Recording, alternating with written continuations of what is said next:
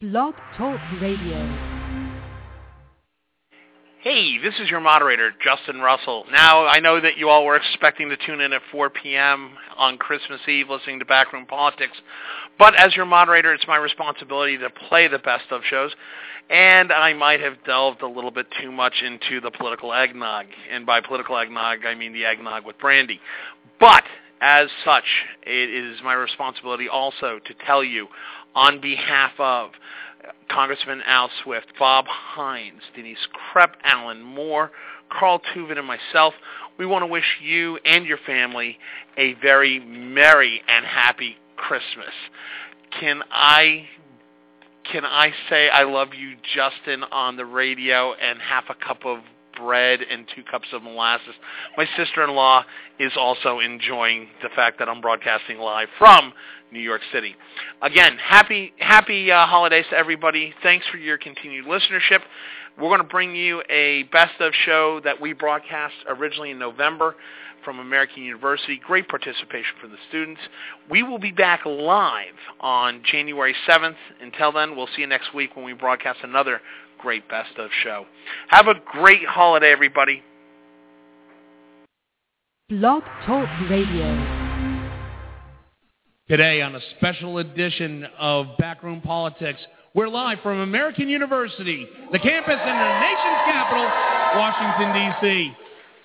This morning we're going to talk about the 50th anniversary of the assassination of President John F. Kennedy. We're also going to talk about the nuclear option vote. They're going to change the filibuster rules, which makes Congressman Happy and Bob Hines ecstatic, and the general state of politics in Washington, D.C. Again, did I mention we're live from American University in Washington, D.C.? This is Backroom Politics.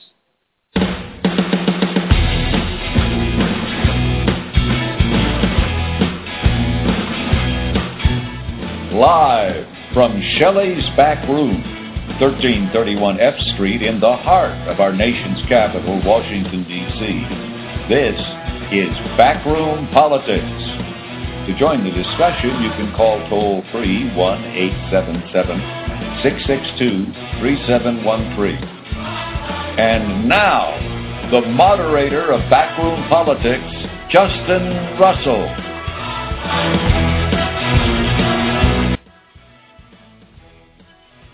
And good morning out there in Radio Land. It is not Tuesday. This is a special edition of Backroom Politics Live from the campus of American University in Washington, D.C. Joining me as they do normally on every Tuesday, he is the former 8-term member of Congress representing Washington's 2nd Congressional District. He is Congressman Al Swift. Hello, Congressman. Hello, how are you? I wanted to suggest that this is way too early. I believe the phrase "good morning" is an oxymoron. Well, and my wife and I made a 57-year wedding. Don't hurry me. I'm old and I take time. We were married for 57 years, and the secret was we didn't talk to each other before 10 o'clock in the morning. So keep that in mind. To my left also, he is the former floor chief for then Congressman Gerald R. Ford. He is the former vice president of government affairs for the National Broadcasting Corporation. He is the Honorable Bob Hines. Hello, Bob. Hi, Justin. How are you? And good to see this wonderful crowd of young people here today listening to us and hopefully asking lots of good questions. Yes, absolutely. And behind him, she is the former general counsel for the Maritime Administration appointed by President Barack Obama. She's the former general counsel of the House Homeland Security Committee under Benny Thompson. She is the Honorable Denise Krepp. Hi, Denise. Good morning. Good morning, Justin. And down the row a little bit, he is the former executive director of the Democratic Party of the great state of Maryland. He is Washington longtime insider and Politico. He is Carl Tuvin. Hello, Carl. Hello, Justin. You got to talk into the mic, Carl. It's very nice to be here at American University. Very nice to be here at There American we go. University. Now we got good sound. And finally, he is the former Undersecretary of Commerce who has served under last count 4 presidents. He is a longtime Senate staffer, longtime Washington insider, and a very handsome and distinguished fellow from the Stimson Center. He's the Honorable Alan Moore. Good morning, Alan. Good morning, Justin, and hello, Eagles. Hello, Eagles. Yay. Wow, this is going to be good. And I noticed that Alan's sitting all the way far from me because that way he can definitely fact-check me. Hey, back. On a serious subject. First of all, we want to thank American University for hosting us this morning. It's a great opportunity to talk to students. But this morning, today on November 22nd, it is the 50th anniversary of the assassination of President John F. Kennedy in Dealey Plaza in Dallas, Texas. A lot of us remember the visuals that came out of that. Walter Cronkite announcing that the president had died, the Zapruder films, and we've all seen the follow-ups of the conspiracy theories and everything. But I thought today we would talk about, what exactly, what we remember from that day, and also what we remember about the legacy of John F. Kennedy, and was there one? A lot of people today think, he wasn't the greatest president. He was charismatic. Camelot was full existence, but was he truly the great president that everybody may have created him to be? Carl, I want to start with you. You actually worked with then Senator Kennedy during the presidential campaign of 1960. What do you remember about President Kennedy real briefly? Well, I'm going to be brief. I told some stories to some friends of mine as we were going to the dinner of the Vietnam Veteran Memorial Fund. It took me 25 minutes. I will be much briefer, Justin. First of all, I met Senator Kennedy for the first time in 1957. I was in Washington. I'm from Baltimore. I was in Washington doing an internship for college. I went to see some of his staff to talk about politics and how we could revive the Democratic Party in Vermont. I had my book, The Profiles in Courage, with me. Senator Kennedy came out, greeted me, signed the book, walked back into his office. The next time that I saw him, I was called one afternoon by my boss, the Democratic State Chairman of Maryland, who was also Secretary of State, and he said, I want you to get in your car and come to Annapolis right away. And I didn't ask him any questions. I said, yes, sir, I'll do it. I was a 23-year-old person at that point. I got my car, went down to Annapolis, parked in the Amico station, went across the back way to get into the governor's mansion, was taken up to a room. The door opened. There was the governor, Secretary of State, and Senator Kennedy, Larry O'Brien, and one other person. He had come to Maryland to file his application. Now, Carl, how long did you work with Senator Kennedy through the primary, and then you actually worked with him as president as well, didn't you? No. What happened is that when my boss, who was Secretary of State, couldn't go to an event, he would call me and say, I want you to go to the Eastern Shore. Senator Kennedy's coming in by helicopter. You and the National Committeemen, Committeewomen, please greet him when he gets off the helicopter, and then you'll be on the podium with him at St. John's College. So he got off the helicopter. It was right after the West Virginia primary. We presented him with a Baltimore Sun article that showed the voting numbers, which he hadn't seen. And then we all went to Washington College, where I sat on the stage behind him. And it was interesting to see how his gyrations, his movements and all that. Then another situation, my boss called me and said, go to Montgomery County. You'll meet Senator Kennedy at the door. There's a luncheon, the Democratic Club. Take him around to meet all the people. So we went around, and I had done this with candidates in my years in Vermont and elsewhere, and I like to keep candidates moving. So at one point, I kind of was trying to kind of urge him to go talk to some people next to the four women that he was talking to. And as I tried to kind of urge him, I hit something, and I didn't know what it was, but his hand came back and pushed my hand away.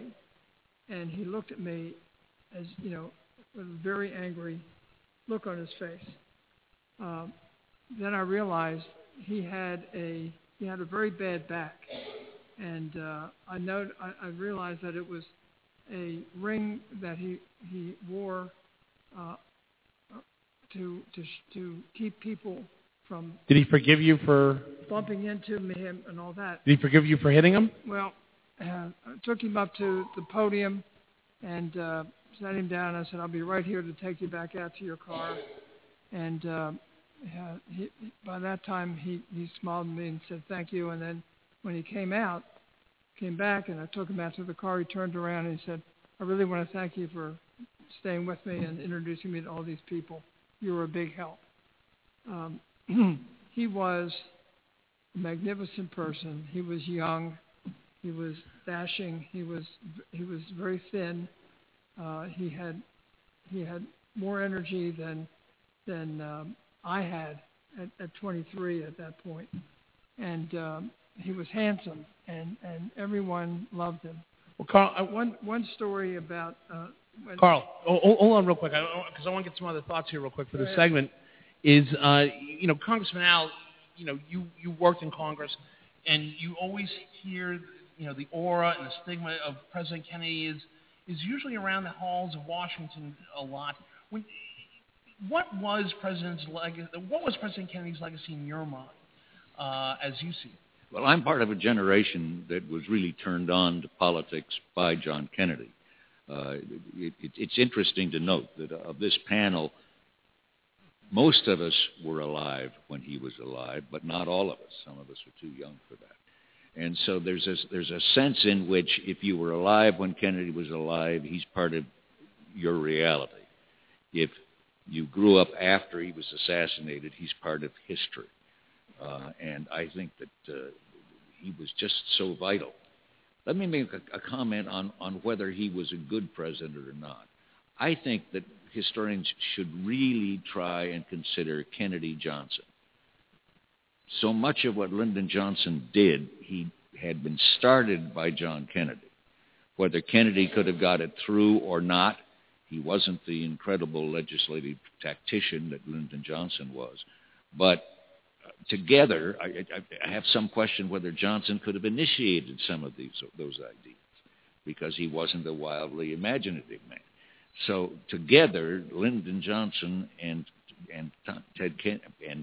JFK really, I think, accomplished some very significant things together. Well, speaking of significant things, Alan Moore, you actually worked in the Peace Corps, which was started by then Sergeant Shriver on a mandate by President Kennedy.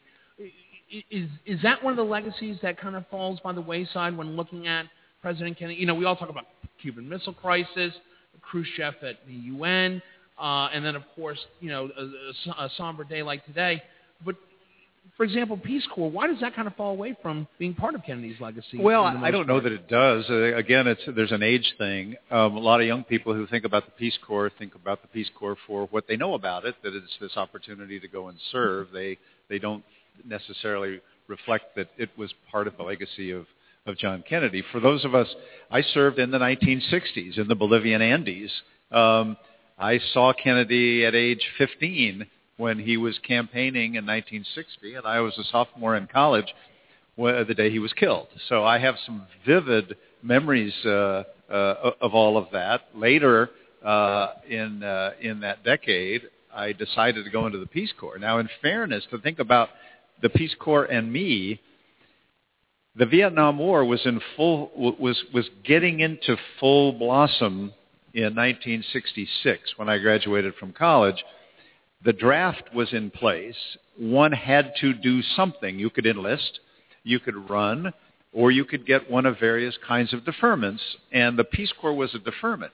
I was interested in the Peace Corps. I wanted to serve. I had been inspired by President Kennedy. I had been shocked by his death, as we all were who lived through that time. But I also had the war and the draft hanging over my head, and people will debate forever whether President Kennedy would have prosecuted the war the way Lyndon Johnson did. We will never know the answer to that. There's some evidence on both sides, and it's not compelling in either direction. But so, ironically, the Peace Corps for me was in some ways an alternative to going into the military. Yeah. I am intrigued with Al's notion of looking at them together. Lyndon Johnson has a remarkable legacy: Medicare, civil rights, voting rights, Medicaid. Some of that was initiated by President Kennedy, and he failed, for example, on Medicare. He had votes, he lost. It didn't happen. And would Johnson have done those things without him? Probably not. They were not the core of his argument to be the candidate for president. So it's sort of this, it's how history works. You build on whatever you follow upon, and I don't. It's hard to know where the credit lies, because Johnson really did make that stuff happen. And Denise, go ahead, Denise. Well, for me, what Kennedy represents is somebody who broke a glass ceiling. Before him, all presidents of the United States were Protestant men, and I'm a Catholic. And people forget that he broke a huge glass ceiling. It's not your traditional one saying as a female issue. No, it was a religious issue. I mean, for a Catholic to be elected president of the United States was incredibly important. I mean, people kept saying, well, are you going to report to the Pope? Are you going to be able to have differing opinions? And the answer is yes. So he opened up doors that people did not have prior to him. Well, so he broke the stained glass ceiling. He broke a huge stained glass. Really, Alan? Oh, wow. It's going to be one of those shows. Hey, but Denise, also, we don't know our generation. Okay, those of us in our 40s-ish that knew President Kennedy and were around for Camelot, but we hear a lot of people who were around for both Kennedy and now for Barack Obama. When Barack Obama first jumped on the scene, there was a lot of similarity. There was an energy. Look at him and Michelle and the kids. There's Camelot reborn, redo. Are we starting to see now that President Obama, in his second term, may have lost some of that love of Camelot, that some of that may have gone away, or even the fact that maybe there was never a Camelot to begin with Obama the way there was with Kennedy? Oh, there was a Camelot. I can remember working for the campaign, for the first campaign for Obama, and it was amazing because people were saying, wait a second, we could possibly have, and that was an important election, we could have either the first female president or we could have the first African-American president. And to be in this country and to say, hey, wait a second, we can have something that nobody else has had before, that was an amazing, amazing time. Now, recognizing what the American population looks like, yes. Is it as rosy as it was in the first couple of years? No, but that's never going to happen. Regardless if you're a Democrat or Republican, by the time you reach your second administration, and Bob Hines, interesting. Bob Hines, when we look at that day back in November of 1963, a lot of the images that we capture were media-based images. The picture of WFAA's live coverage from the hotel, the picture of Walter Cronkite in his tearful announcement after it had been flashed over by AP. Was President Kennedy truly the first media-driven president, in your opinion? Probably, I would say yes, for this reason, because he was young, he was vital, he was handsome, he was smart, he was interesting to listen to. His wife was an attractive woman. He had beautiful young kids. He was an all-American super guy, and he was very, very popular.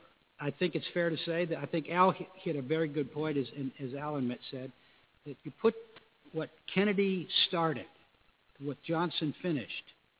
It was a very successful time for America. It was a very interesting time. I, too, am a Catholic, and it was very interesting. My first election was 1960, and it was an interesting time.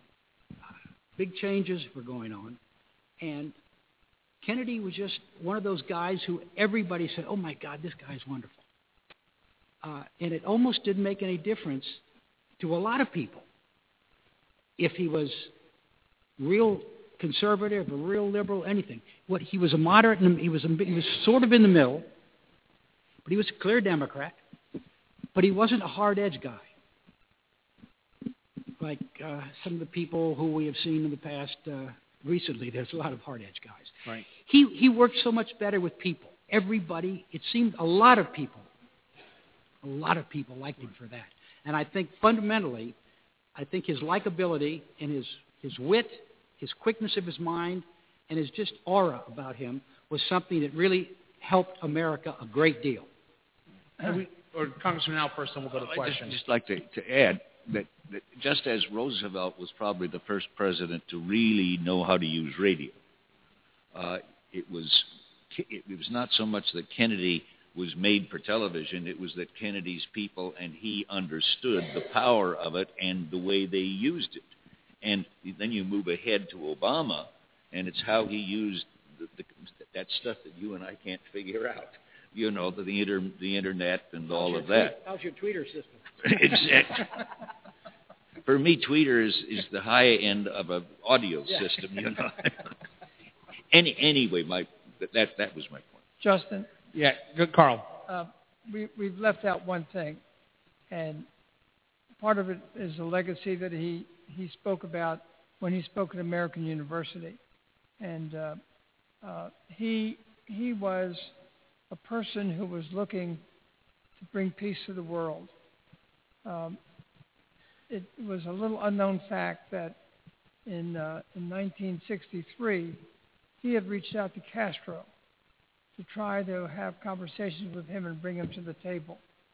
He had reached out to the North Vietnamese to try to bring them to the table. He really, truly wanted to see a peaceful world. Right.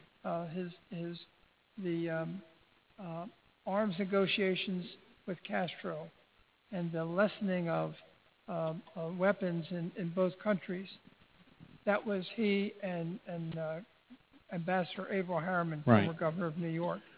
Well, we've got a question from the floor. Go ahead. Oh, question back here, I think. Pointed for a question, I guess. No? Oh, go ahead. You're live in the air. Millions of people are about to hear you. Don't be nervous. My name is Danielle Sisk, and I'm from California.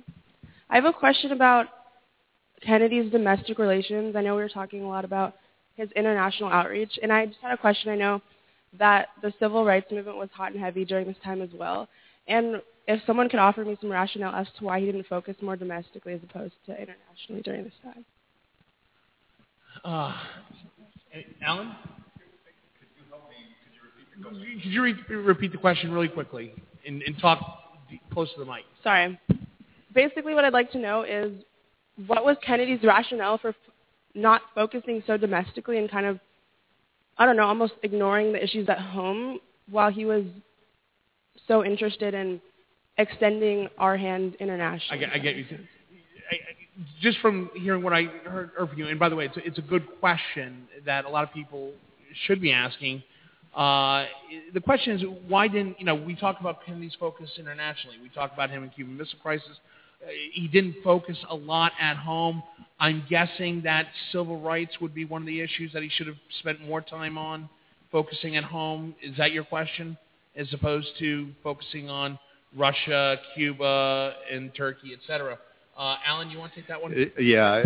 First of all, I think that in fairness to President Kennedy, he devoted an enormous amount of time and political capital on the subject of civil rights. We were, during his presidency, in the sort of front end of true activism in the South, which was explosive and volatile, and the South at the time was democratic, and that they tended to help. They helped put President Kennedy into office. He had to send troops in to integrate schools. These were tough decisions because it was raw emotional anger down in the South. People's lives were at risk and so on. Now, having said that, it was President Johnson who was able to figure out how to get the Civil Rights Act and the Voting Rights Act passed. President Kennedy laid some of the groundwork for that, but he was really he didn't have the knowledge, the credibility in the Congress to make it happen. What Johnson had was knowledge, credibility, and, if you will, a martyred president that helped the mood we need to do this. At the time Johnson did it, though, he said, we're probably saying goodbye to the South as a party for the Democrats for a very long time. With regard to foreign affairs, presidents have to deal with what's happening in the world. They have to respond to events, and then they also try to carve out some areas of their own. We could have a long debate here about how great he was or was not internationally. He was in his first meeting with the then president of the head of the Soviet Union, a man named Nikita Khrushchev. Khrushchev ate his lunch, and that's pretty well accepted history. He came home chastened. The prime minister of Britain of that meeting said, I think for the first time President Kennedy has met someone who did not succumb to his charm. Now, having said that, Kennedy was a smart guy, right, and he learned, but he was faced with this missile crisis that may well have grown out of this unfortunate first meeting with Khrushchev. Congressman Allen? Well, bottom line, I think that Kennedy was not perfect. And there's a tendency, I think, in retrospect, to make him a little more perfect than he was. His meeting with Khrushchev just did not go well. And frankly, he was really forced by events to take the actions he did on civil rights. The South was starting to come apart. He had to do something. You always had the impression that he wished that would go away and somebody else could deal with it later. But what he did was he teed it up for Lyndon Johnson, and what an unusual person to finally do the civil rights. This was a Texas congressman who had voted against every civil rights bill when he was a senator. He was very conservative about those kinds of things. But I was in the chamber when he gave his speech that led to his civil rights effort. And I remember him grabbing the podium and leaning forward and saying, we shall overcome. And I don't think there was a person in that room that didn't believe he meant it. I've never understood the conversion.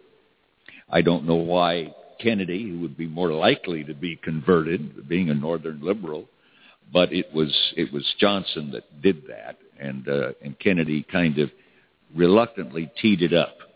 But there was nothing reluctant about Lyndon Johnson in following through. But going down, we've got a couple of minutes in the segment before we go to break. But real quickly, down the roll, when we look at President Kennedy, had President Kennedy gotten a second term, would we have looked at issues like civil rights, the Vietnam War? Would we have looked at domestic issues such as the space race? Would we have looked at those as him continuing? Or even better, would Kennedy have gotten reelected? Carl. Just very briefly, first of all, civil rights. The Kennedy brothers were not into civil rights as the country was. Bobby came to it first because he had a person who he worked with who was very active in the civil rights movement. In 1960, when Martin Luther King was put in jail, Bobby said, we've got to do something about this. I think I'm going to call the judge. And his aide said, Senator, you can't, or Bobby, you can't do that. You're a lawyer. It's against the code of justice to do this. He called the judge, and he convinced the judge to let Bobby Kennedy out of jail. And Martin Luther King out of jail. And as far as... No, that's a great story. And Alan, real quickly, we got 1 minute left. It's interesting to reflect on how heroes are made because politicians tend to be pragmatic, but sometimes they find themselves through circumstance, events, making history. Lyndon Johnson, as we've said, sort of followed on the start that Kennedy made. He probably would not have done it on his own. This is also this week is the 150th anniversary of the Gettysburg Address, and we often think about President Abraham Lincoln as the guy who ended slavery, but we forget that we could have avoided the Civil War if the South had gone along with an offer that Lincoln made, which was, okay, you southern states, you can keep your slaves, But you can't leave the Union, and you have to not insist that new states become slave states. That was a Lincoln offer. Right. The South said no. We had a war that it killed 2% of America and did untold other damage. And Lincoln became known as the great emancipator and the one who ended slavery, which is true. All right, we got to go to break here. When we come back, we're going to pick up the energy a little bit. We're going to talk about the Senate vote yesterday to change the filibuster rules, invoking the nuclear option. This is Backroom Politics live from American University in Washington, D.C. We'll be back in 3 minutes. Stay with us. You know, here on Backroom Politics, you hear us order drinks during happy hour, the second hour of Backroom Politics live on Blog Talk Radio. But what you don't understand is the quality of the drink that we're getting here at Shelley's Back Room, 1331 F Street, in the heart of our nation's capital, Washington, D.C. Backroom Politics premier sponsor. Hey, you got Dave Hammerly and the bar crew there at Shelley's Back Room that really know how to pour a drink. Whether it's something simple like my on-air Jack Daniels on the rocks with a splash of water, or whether it's something elaborate like what has to be the best martini in the District of Columbia for Congressman Al Swift. Wine selection, Scotch selection that will blow your mind. They've got Highland Scotches, they've got Isle of Skye Scotches, blended, single malt, anything you want. Port wines to go with that great cigar from the Great Humidor. Down here at Shelley's Back Room, 1331 F Street, in the heart of our nation's capital, Washington, D.C. Come on down, have a drink, and make some new friends. Or heck, just come on down and listen to Backroom Politics on Tuesdays.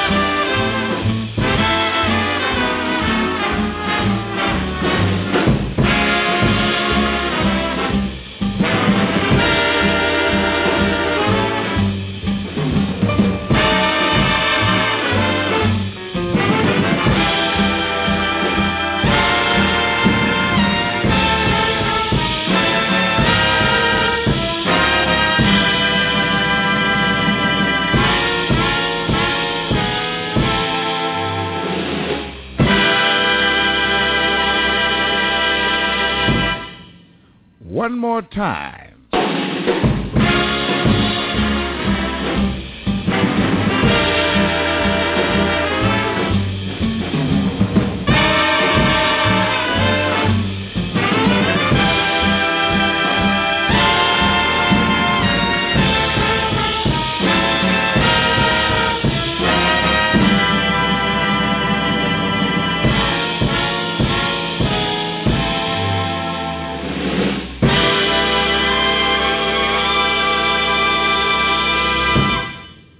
Try it one more once.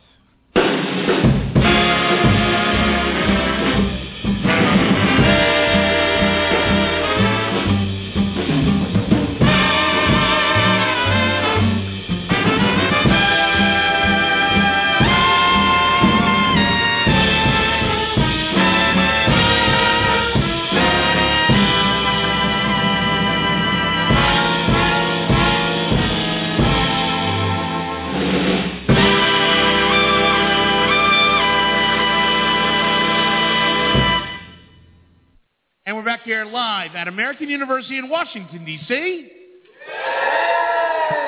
This is a special edition of Backroom Politics. I mean, now we're going to pick up the energy a little bit. You know, talking about President Kennedy on the solemn day.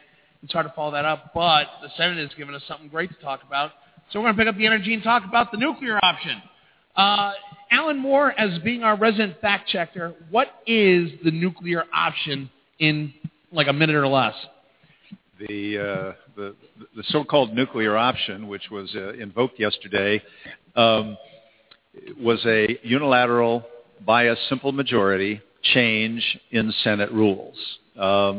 This is a pretty big deal. It's not a massive deal. We've been moving in this direction, but it's a big deal when, in the history of the Senate, you have, in the middle of a session, one party deciding to change the rules of the game that have evolved over 200 plus years to make it possible for a simple majority to a majority of votes to do certain things in the Senate. Not everything in the Senate, but this becomes its own precedent for possible further additional change. Congressman Al? I have to admit to an incredible bias. I agreed with the fellow who said that you must realize that the Republicans are merely the opposition. The enemy is the Senate. The Senate is probably the least democratic institution on the face of the earth. It prides itself on giving the minority more power than any other one, but they give so much that the minority basically stands in the way of majority rule. And it seems to me any democratic institution should be able to drive to a vote that will show you who the majority is. And if you build rules into it that prevent you from driving it to a vote and finding out what the majority is, I think it's just fundamentally undemocratic. So I cheered. I've been saying for years, I remember one time saying get rid of the thing, and Senator Ted Stevens of Alaska went through the roof. I mean, there was a hole in the ceiling, and he didn't come down for 3 days. So there are those who disagree with me. I'm shocked you grabbed the mic away from Bob the way you did. That was actually kind of hostile. Yeah, exactly. Give it back to him, Al. Bob Hines. That's the way Democrats act. Yeah, exactly. Bob Hines, Senator Tim Kaine, Democrat in Virginia, tells CNN yesterday that the nuclear option actually helps the Hill. Do you agree? Well, because you've not been a fan of the filibuster for longer than I've been alive. The Founding Fathers created the Congress, very different bodies. 6 years in the Senate, so you can be more statesmanlike. Maybe. Very questionable. On the other side, you've got the House. Larger by 4 times, probably much more representative of the country as a whole than the Senate is. But it's deliberately that way. One of the Founding Fathers said that the House is like the cup of coffee, hot. You pour a little bit of it out. The saucer is the Senate to cool things down. It's a very important lesson to learn. Now, I tend to disagree. I'm a Republican, and right now, if I were in the Senate, I would be angry because the Democrats have done this to me. Now, on the other hand, if in 2014, if God willing and the creek don't rise, Republicans may very well win the Senate. Then I'll think it's a wonderful idea. See? Now, that's the problem with the thing. The filibuster rule was set up so that that the cooling system of the Senate to keep the hot water of the House a little cooler. The idea was to make sure that it wasn't just a bare majority, but a significant majority that made the final decision to send the legislation from the House to the Senate, and then through the Senate over to the President for his signature. And I think that's not a bad idea. Now, I don't have any strong feeling myself one way or another. I never worked in the Senate. I was only in the People's House. Well, let's go to somebody in the Senate, though. Alan Moore, you spent a lot of time as a staffer in the Senate. Nuclear option seems like on the front, or at least in the periphery, it might be a good idea. Does this actually hurt or help the Senate's way, or at least tradition, of doing business. Well, it is a different way. It changes the way of doing business, and there will be unintended consequences. We don't really know what those are. For the moment, there's a lot of bad feeling. Let me just make a couple of comments, though, about what Al said about being undemocratic. Of course the Senate is undemocratic. It was constructed that way, as Bob points out. Every state gets 2 senators. Montana gets 2. California gets 2. So on its face, it's undemocratic. Now, what you've got with the new rule, just to give you a couple of numbers here, it means that 51 senators can do new things that they couldn't do before. If you look at the lowest populated states, that means that 20% of the people theoretically could decide these things. That would be like saying California and Texas get to decide because the populations are about the same. It's complicated. And when you change long-standing tradition, and I'm not saying there wasn't new reason. We've been moving towards this increasingly, and this is a sad statement about the Senate. The measure of how much you oppose an executive appointee, of a cabinet member, for example, is are you willing to filibuster it or not, rather than just oppose it. This started with Reagan, when the Democrats began to resist some of his appointees.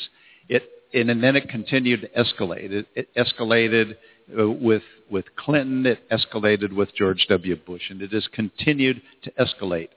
Something needed to be done. I wish they could have found a way, as they have when the so-called nuclear option has been discussed in the past, most particularly in 2005, when the Senate majority with President Bush thought about invoking this kind of thing, and they worked out an agreement. When you don't work out an agreement and you just crush the other side after long-established history, you do, create hard feelings, big deal, who cares? But you change things in unintended ways. And just as an example, so now there's a difference between executive branch appointees who serve at the pleasure of the president and lifetime judges. And I'm more sympathetic on the executive branch appointees than lifetime judges. Well, and I think that there are a lot of other people who are too. If there are issues you feel passionately about, and let's just talk about, for one, abortion rights. But you run the risk. You run the risk of having, in the future, people who disagree fundamentally with you, and you don't have a way to slow that down. Alan, let me jump in here real quick, though. I mean, when we talk about, whether it's abortion or appointing a judge to the District of Columbia, I mean, when anybody thinks about the filibuster, we think of Mr. Smith Goes to Washington. Anybody here in the audience seen Mr. Smith Goes to Washington? Clap. It's an audio. You can't raise your hand. It's on radio. Okay. We remember Jimmy Stewart standing up there for all those hours, his voice raspy. That's what we think is a traditional filibuster. But, we haven't talked about the fact that there are other Senate rules that were not touched by this, i.e. holds, cloture. Those moves were not addressed in this. Is this more of a Band-Aid or a knee-jerk reaction in the Senate, you being a Senate staffer? I mean, it seems odd. It is a step that had not been taken before, and the question is, where does this lead? What they said was that a majority can close off debate. You can still have extended debate. You can still have a filibuster. It's just that to close off the debate, you now only need a simple majority rather than the 60-vote threshold. That's what this new rule did, and it affects executive branch employees and judges for federal courts below the Supreme Court. Well, who here thinks that when we get a Supreme Court nominee that a minority chooses to filibuster under the old 60-vote rule, that the majority who supports it won't invoke an addition to this new precedent to say, okay, a simple majority. Is that a horrible thing? It's just a different thing. That's good. And it's the unintended consequences that we can't see. But remember this conversation this day, sometime down the line, when you've got a Supreme Court justice nomination that you really aren't very comfortable with. Denise Crap. Let me go with Denise. Okay. I think we're about to bleed into holds, and I think we're about to bleed into a couple of the others. One of the things I remembered about being a staffer on the Hill was, when we negotiated from the House side, we negotiated with the Senate, and we would try to negotiate with the committee, the chairs of the committees, and you'd think that the chairs of the Senate committees had the power. Well, they did, up to the point where one person, and that's when I realized that a certain senator, he or she, could completely dictate what a piece of legislation looked like. And that was amazing to me to learn that you could go, one person could pull 100 people. And that's why I knew we were heading in this direction of doing the 51 versus the 60, because they had to stop the one or the two that were holding up everything. Do I think that this is going to make it better? No, I don't. I think it's going to be a payback, and I've already lived through payback before. I mean, I was in the minority as a Democrat, then we went to the majority, and then we went into the minority, and that's what's about to happen. Instead of improving the process, both sides have now devolved to the point where it's nothing more than payback. Carl Tubin. One of the things that a president has to do is make appointments to judgeships and make appointments to his administration. And some of his people who he has nominated have not been able to get the 60 vote clearance to be confirmed. And from that standpoint, if you want to, I thought this was needed so that the president could put more people in places in government where there are no people at this point. And the judges, I think that's very important to get the judges in the federal court system where there are vacancies. Bob Hines? You can see how difficult this issue is. When you start changing the rules, you in effect anger the minority, obviously. Then that gives them the chance the next time around when they become the majority to do something to you, and it escalates. One of the problems that we have, Congress today, is that there are so few negotiations going on because everybody is so locked down. When you change rules like this to make it easier to lock things down and make it my way or the highway, it probably long-term is a bad thing. I'm not sure about one situation or another, but I do know this. On the broad relationships in Congress, they're getting worse every day, and things like this only exacerbate that problem. Alan Moore. Yeah, 8 years ago, when the Republicans were considering doing this, President Obama, then in the Senate, Vice President Biden, then in the Senate, and Harry Reid, then the minority leader, all spoke very passionately against doing this because it was a unilateral power move by the party in power to change the rules in the middle of the game. You'll be able to see the quotes if you want them. I'm sure you'll be seeing them next year in political advertising. Today, a few weeks ago, we had the dean of the House, a man named John Dingell, with whom Al served and who is a very close friend of Al's. 57 years in the Senate, in the House, longest-serving member, who said, today the only body up here in the Congress that's working, that's doing any legislating, is the Senate. Now that's interesting because the House has these majority rules where the majority gets to control. What happens in the Senate when you have to have a supermajority to do big things? You have to reach across the aisle. You have to reach a political accommodation with the other side. I'm here to say that had there been some more effective reaching across the aisle when Obamacare was first passed, we would very well have a different law that we would be working together to try to implement, rather than a law that was passed with zero Republican support. And Republicans don't march in lockstep. They represent a broad band of the society just the way Democrats do. And when you have if you will, a majority willing to trample on the minority, watch out. Congressman, now I'm going to give you the last word for this segment. I think that you have to be very careful if you start giving out reasons why the majority shouldn't be allowed to do its job. In a democracy, if you start getting frightened of the majority doing its job, then I think you're on the way down. This is a case in which the Senate has been abusing its power, not only with the filibuster, but with the holds and a whole bunch of silly crap that senators give themselves. And it doesn't function like a democratic arm of government. I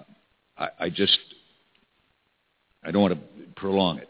I just think be careful when people start saying, well, got to be afraid of the majority in a democracy. All right. Well, I'm going to let that be the last word for this segment real quick. When we come back, it's free-for-all time. We're going to talk about how the state of politics of Washington, D.C. really works. And guess what, kids? You're ours now. So this is Backroom Politics Live from the main campus at American University of Washington, D.C. We'll be back in 2 minutes. Stay with us. You know, you hear us talk about Shelley's Back Room, 1331 F Street, in the heart of our nation's capital, Washington, D.C. It's being the place to be.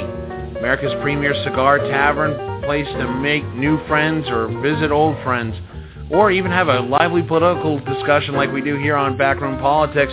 But what you may not know, Shelley's is the place for private parties. Shelley's Back Room is available to host events for groups of 10 to 250. From cocktail receptions to sit-down dinners, Shelley's can provide custom menu options to suit your needs and budget. Although Shelley's is a smoke-friendly environment, Shelley's can make accommodations for non-smokers based on the side of your party, but heck, why would you want to? With a cigar menu like they have here, why would you even consider going smoke-free? Event pricing varies based on the time of the day of the week chosen for your event. For more information on private parties at Shelley's Back Room, go to www.shelleysbackroom.com/private-party. Shelley's Back Room, the place to be, as Bob likes to say it. It's also the place for private parties.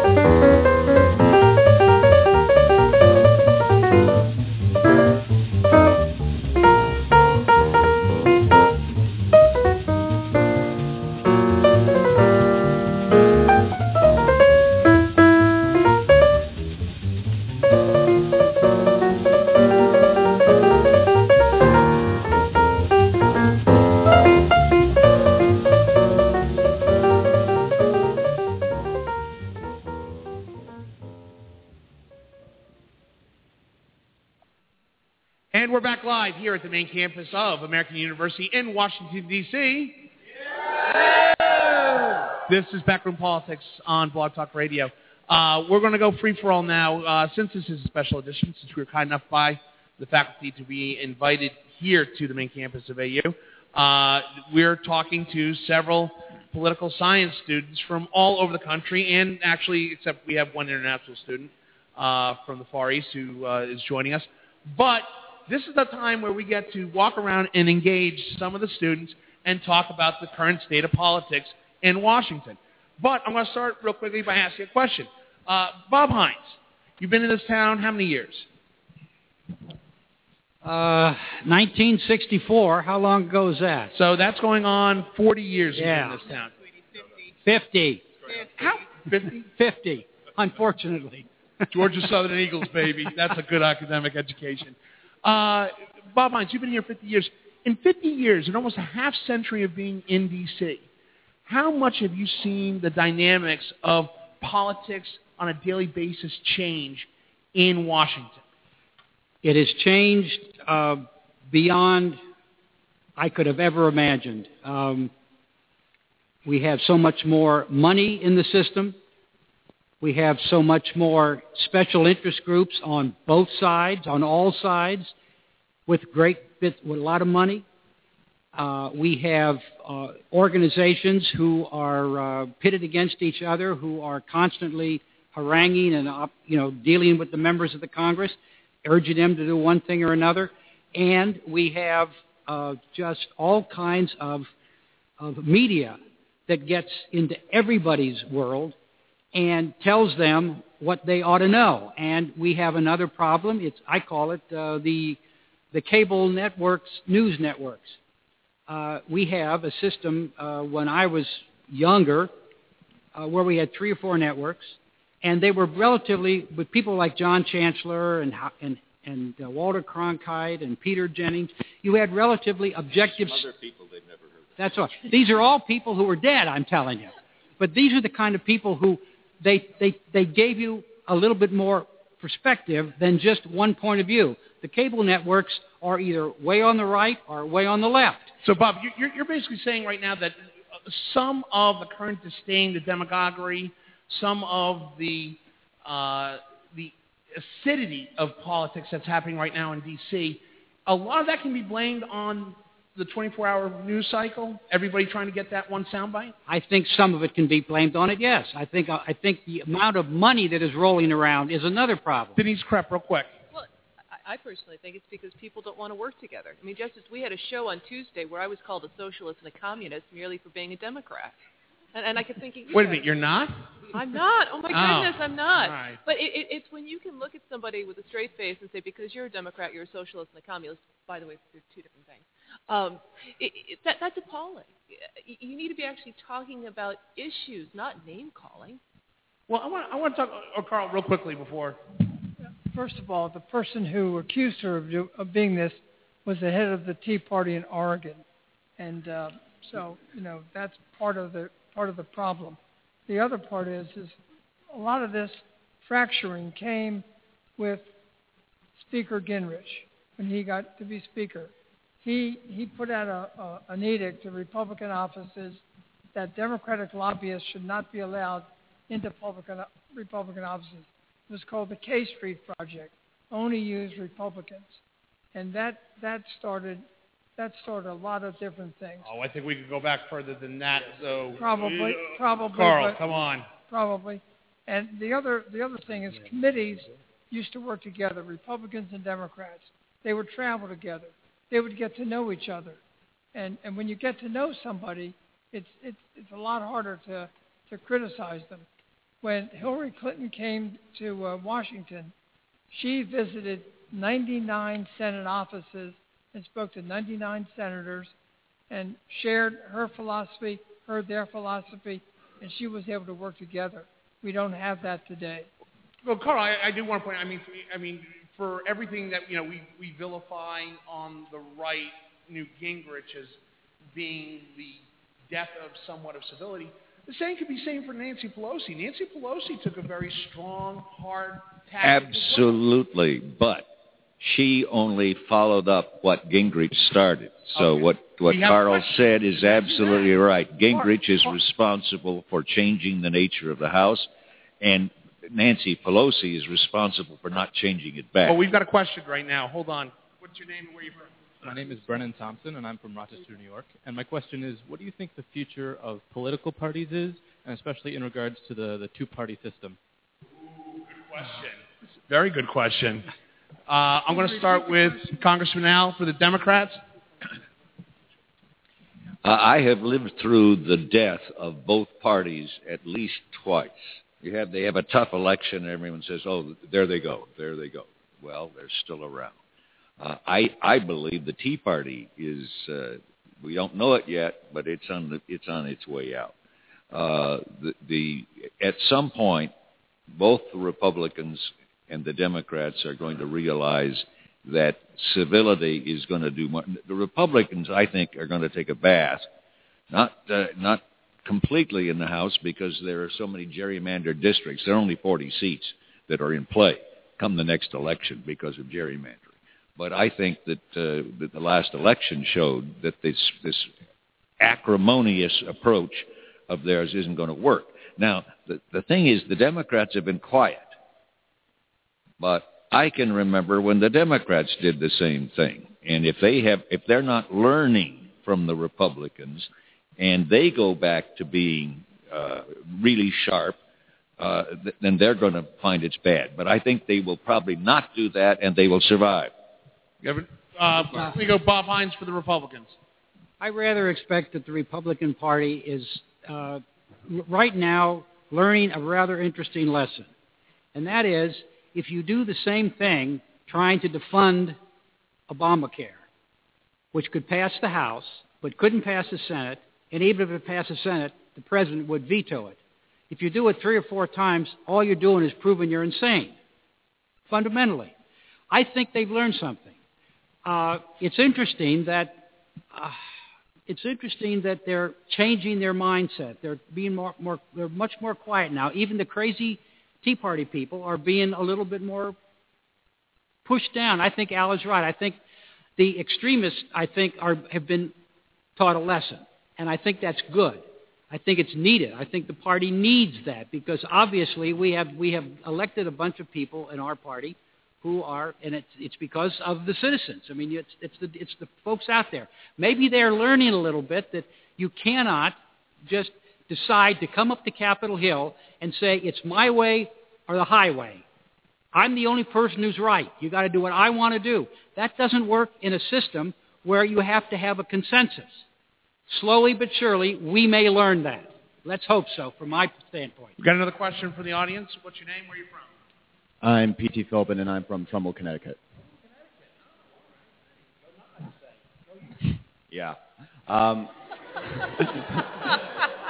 Go rich white people. So we've been talking a lot about the filibuster and just dirty politics in general, and we've been talking about how there's a lot of it on both sides, and frankly, I think that's kind of bipartisan word I can't say on the radio. Because the total number of filibusters from both the Clinton and George Bush White House two-term presidents does not total up to the number of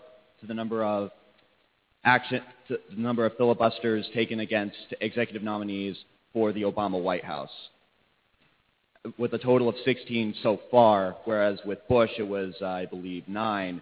No, I mean Clinton it was 9, and Bush it was 7. Can't it be said at this point that more fault falls on the Republicans at this point for the actions taken against the Obama administration by that example alone? Wow. I'm going to let fact-checker Alan Moore take this one. Go ahead, Alan. It is certainly true that the numbers have continued to increase. And I don't, as they increase over time, does that make the later people more culpable than the earlier people? Perhaps. The problem is that people are doing it. The other thing, though, if you're going to look at the data, is look at the question of which party was in power at the time that the resistance occurred. Which party was in power in the Senate? If you have the same party in power, which is what we've had under President Obama, the minority has only the opportunity to resist. If you have a different party in power, they don't bring up the names in the first place.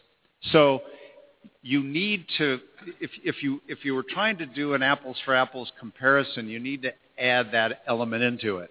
The point, though, is not, okay, they did it more, therefore it's their fault. That created the tipping point. The unfortunate thing is they failed to come up with some other kind of middle ground. And now we're at this place of changing the rules and dealing with unintended consequences. Denise Krapp. I think the example is wonderful because you're talking about a Republican House and a Democratic president, whereas in Clinton you had a Democratic president and you had a Republican House with Newt Gingrich, and he may have changed, and he did change a lot of the way the House structure worked, but he still actually worked with President Clinton. I mean, we still had some major pieces of legislation passed, and you passed because people reached compromise. And when you take such a dogmatic stand where if it's not my way, then it's the highway, then that prevents legislation from happening. And unfortunately, we keep seeing this over and over and over again. And I'm kind of thinking, well, when are they going to learn that you can't take a stand? You can't merely say it's my way or the highway and get what you want, because you're never going to get what you want. Congressman Al. That way. I just wanted to say that I thought the young gentleman was quite acute in his observations, and I hope that the public... About our panel being old, rich, white guys? Well... about... your state. Oh, I thought you were talking about our panel. We get that confused all the time. Go ahead. I believe he was saying that the Republicans were more at fault on this than the Democrats, and I think that's absolutely true. We have another question from the floor. What's your name? Where are you from? Hi, my name is Nabila Fatihi, and I'm from Northern Virginia. My question is to each of you what you guys think about the National Popular Vote Plan in comparison to the Electoral College we are using right now. Oh, we're going deep. Oh, wow. Question is, Al, Congressman, how do you feel about the National Popular Vote Plan versus using the traditional Electoral College procedure? Is that about right? Okay. Congressman Al, we'll go down the line. I'm all for it. I just don't understand the Electoral College. It's a piece of almost fictitious stuff that gets in the way. I don't see what's wrong with having the majority rule. Now, there are some pretty good arguments against that in terms of big states, small states, and so forth. And so there are some steps you could take between total abolishment of the Electoral College and what we have today. When you talk about using the National Popular Vote, that pretty much in today's even media market and money-driven campaigns, aren't you alienating states like Wyoming, Montana, New Hampshire, and the Dakotas? Nobody's going to want to go there. There's no money and there's no real popular vote. That's one of the basic arguments against total abolition. And there are some ways that you can moderate, so you don't have to go the whole way. But I would say it's less fair the way we do it than if you changed it and set up the situation for Montana. Bob Hines and Alan Moore, then Denise. Well, I would be very careful about changing it for the reasons we've just talked about, because literally you'd have half a dozen, you don't need more than about 10 states to get a majority of the electoral vote, in effect. I think it's better that every state and every viewpoint and everything else gets weighed in the election, much more if you have a system where each state says this is what our vote is, rather than have just a popular election. I'm not sure as big and as wide as various in outlooks and attitudes that we have in this country, and it's going to continue that way. There's no problem with that, but we ought to be able to work. One of the things that the Founding Fathers tried to set up was a government that had to work with different points of view, having to come together, find a solution, and then go forward. And if we make it too easy for the 51% to win every time, that's not going to work long term. We're going to have revolution in the streets. Alan Moore? Yeah, this is a tough one because we've had a couple of times in our history where the winner of a presidential election did not have the most popular votes, and that really does sort of fly into the face of democracy. So it's tempting to think, okay, let's throw out the old system and create something new. We could do that, and as these guys say, all of the focus in elections would be where the people are, and most of the country would just be largely ignored. There's a little bit of that anyway. You don't see a presidential candidates spending a lot of time in Wyoming in order to get the 3 electoral votes from Wyoming. But And while we're at it, if we were going to change, I think it's one of those things where you better be careful, because unless you're convinced it's broken, you may not want to fix it, because here again, you would almost certainly run into some unintended consequences. And it has been rare in our history where the winner didn't actually get a majority. And so, again, tread carefully. We have another question for the floor. Hey, Justin, do you mind if I answer? Oh, yeah, please. I'm sorry, Denise. I'm all for it. And I'm all for it because I want to see the majority of the people get represented. And I'm going to add a tagger on this. I live in the District of Columbia. I don't have the same rights as somebody from Virginia and Maryland. And I am tired of people in large states with small populations telling me that I cannot have the same rights as somebody as Maryland, Virginia. And if this is how I get my rights, great. But Denise, I mean, going off that aspect. No, we still wouldn't let you vote. Yes. Yeah.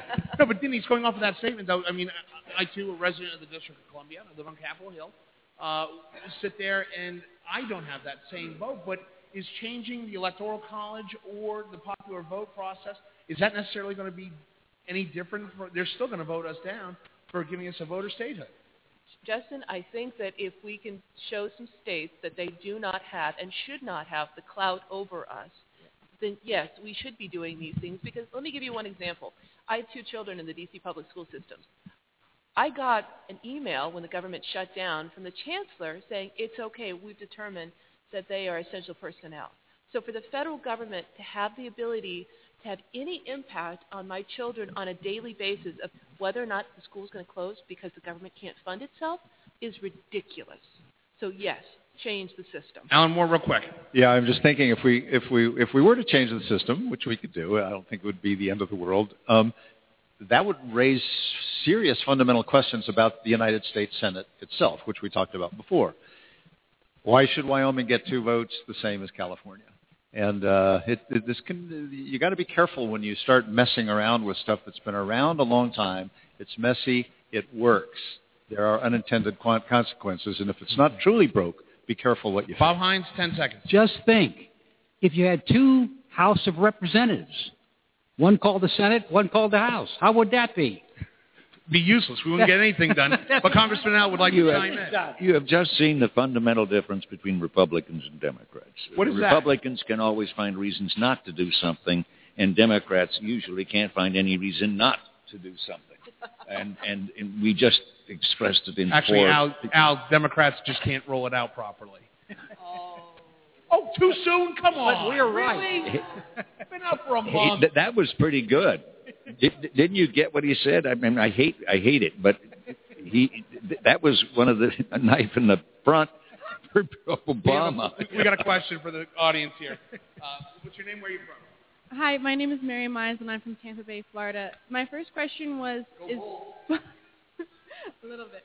My first question is really, you all have already answered it, is politics really now still about the people, or is it really about the money? And you all have kind of hashed that out already. But the second part of my question was, within that idea, why is it so hard to pass gun control legislation? Why is it so hard to what? Why is it so hard to pass gun control legislation?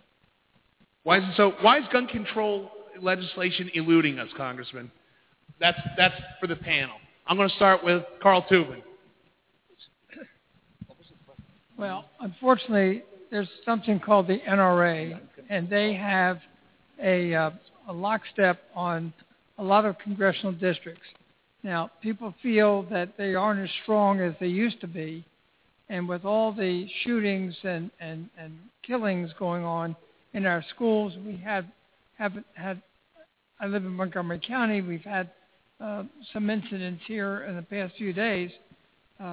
Should really make a tidal wave for gun control, but we haven't seen it. It's unfortunate. But you know, we don't teach people about guns. We don't talk enough about it. I don't know what it is, but for some reason, it stalls when it's brought up. Go to Alan Moore, or I'm sorry, Congressman Al. Go ahead. I think the thing that gets overlooked constantly in this is that the NRA, yes, it spends a lot of money on lobbying. Yes, it spends a lot of money on other things. But the real power of the NRA is its membership. It's when you go to a town meeting and you find that the NRA is turned out and they're sitting there all with their bandoleros on and what have you, and telling you that if you vote against their right to have guns, they're going to do all kinds of things to you and your children and into the fourth generation. They are scary, scary people, and it's back home where I think most members get beat up pretty good and come back and support the NRA. Alan Moore. I just want to reinforce what Al says. I mean, here's a guy who stood for election 8 times, and he knows. It's not. Whenever you hear people say, "Oh, it's this group with money or that group with money," money doesn't elect people. Votes elect people. And what Al is saying is absolutely true. There are people who can influence voters, but the thing about the gun owners of America is they are single-issue people in many instances, and they are passionate. And they will go to the polls, they will volunteer, they'll get on the phone, they'll knock on doors, they'll hand out literature and so on. So don't be seduced by the notion that it's pure money. And also in terms of the broader question about money versus how do you get things done in government, we do a lot in government. What we do mostly is we redistribute income.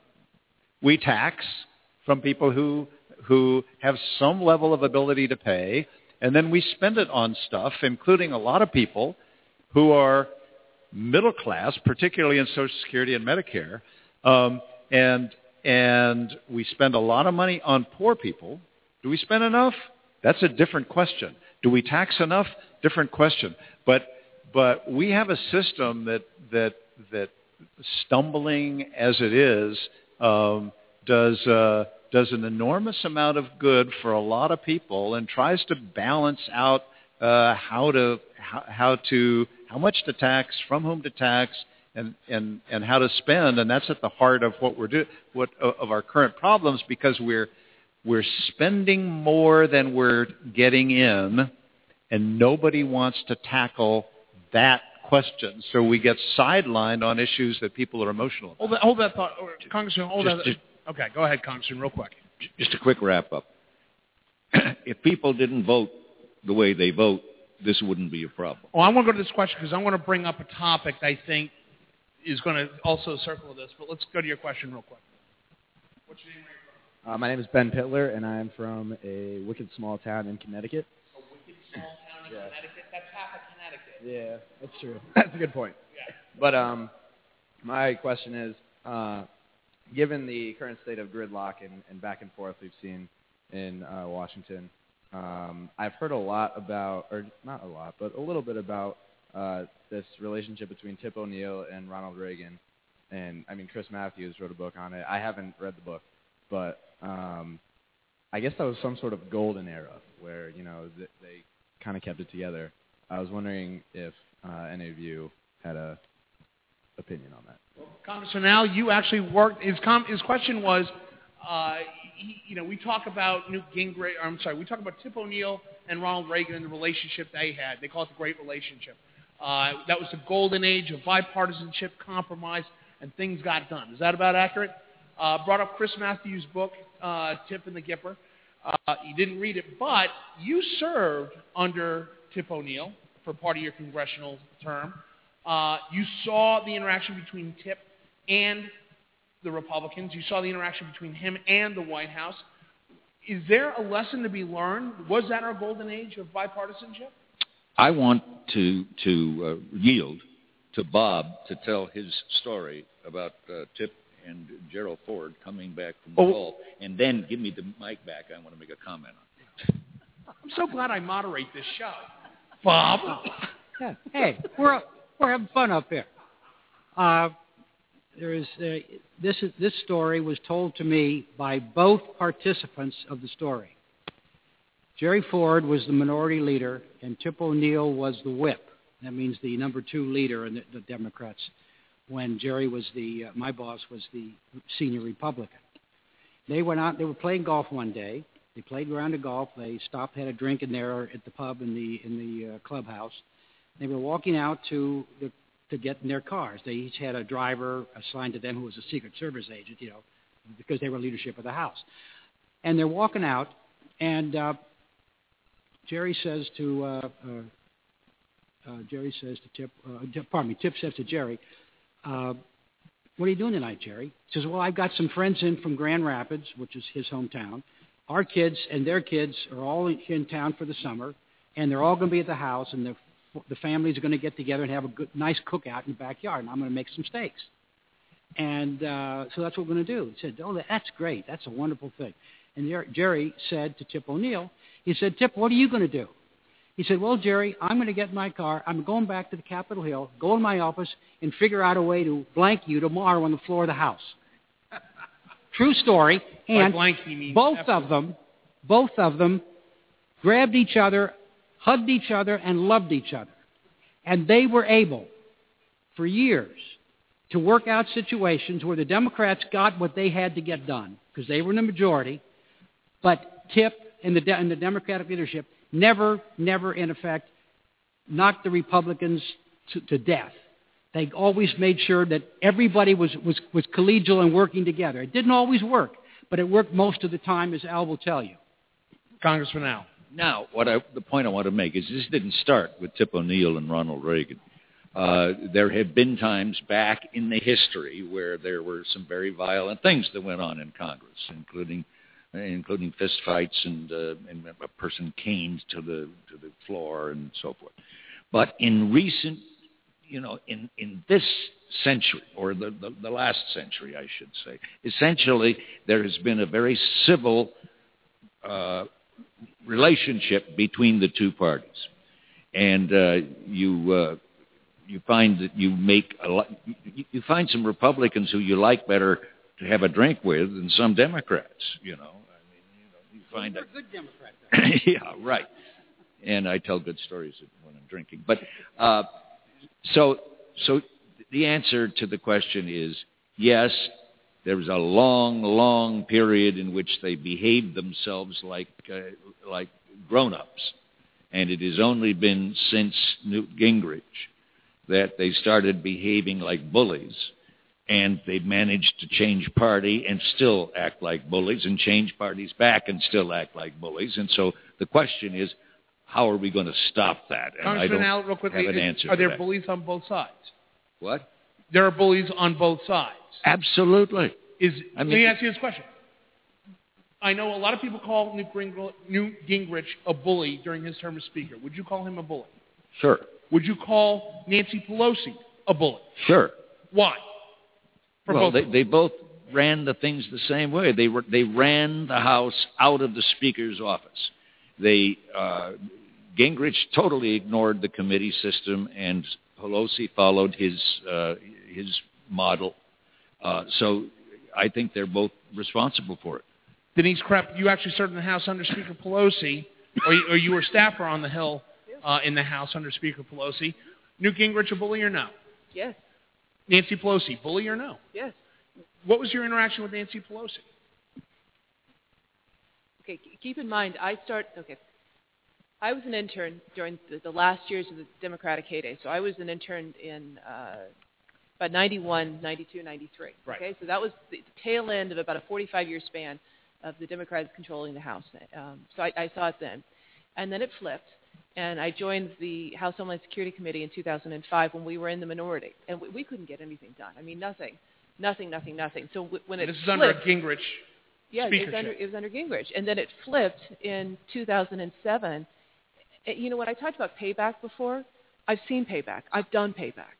I mean, I've been a staffer who's been in a room, and I was negotiating with Democrats, and the Republicans tried to come in, and I said, no, you're a Republican, get out. I've done it. I can't say that is the great thing for democracy. It's not. Payback is not democracy.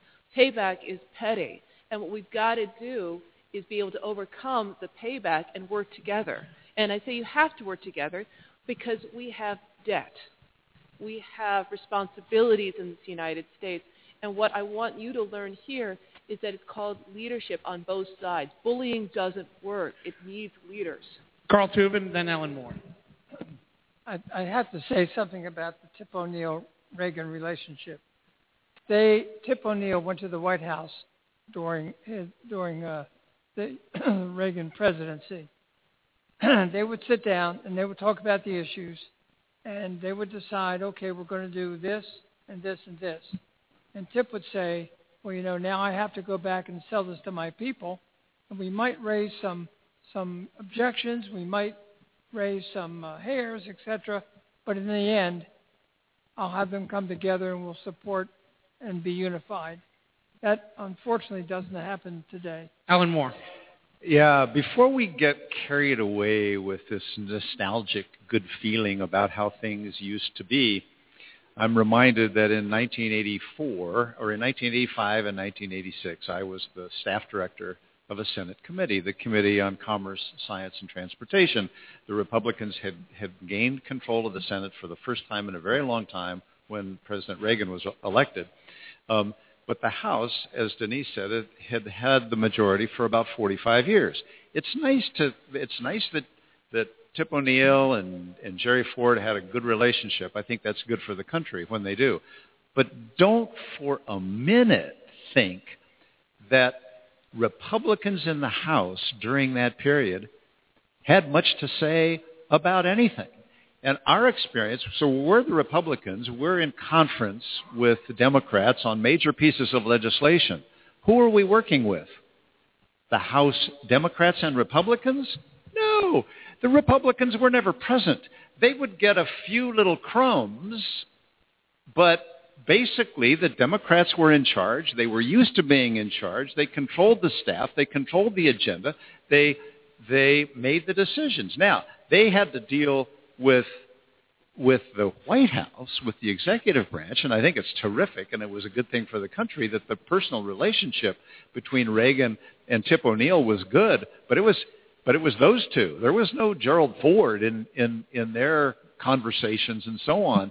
So that's part of what drove Newt Gingrich. I'm not his biggest fan, but I think when we think about his big turn and the ugliness and nastiness, it wasn't just because he was an ugly, nasty guy. It's because the Republicans were tired of not being real players in the House and of just getting crumbs.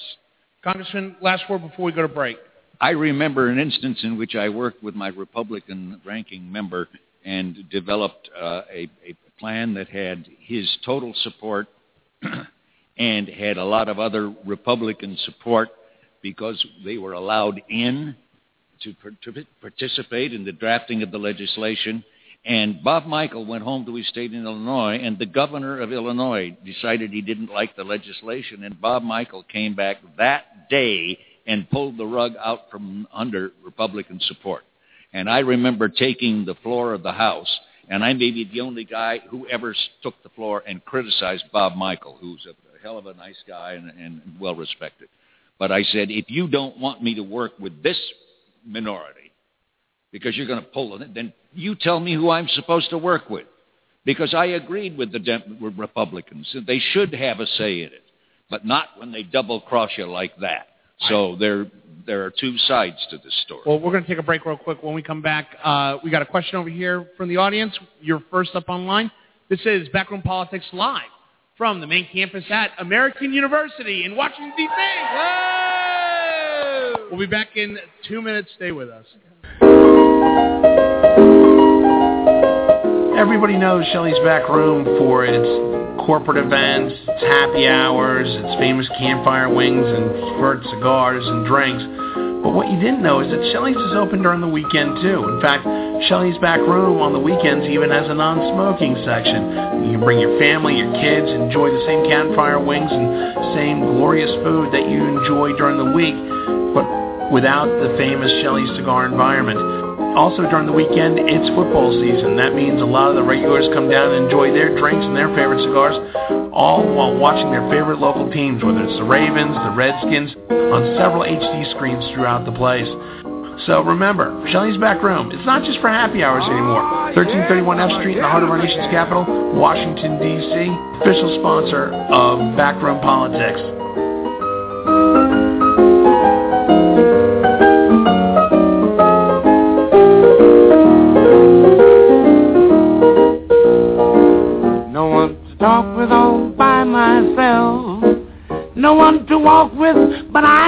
you on the elevation, on the shelf, ain't misbehaving. Saving my love for you, and you, especially you.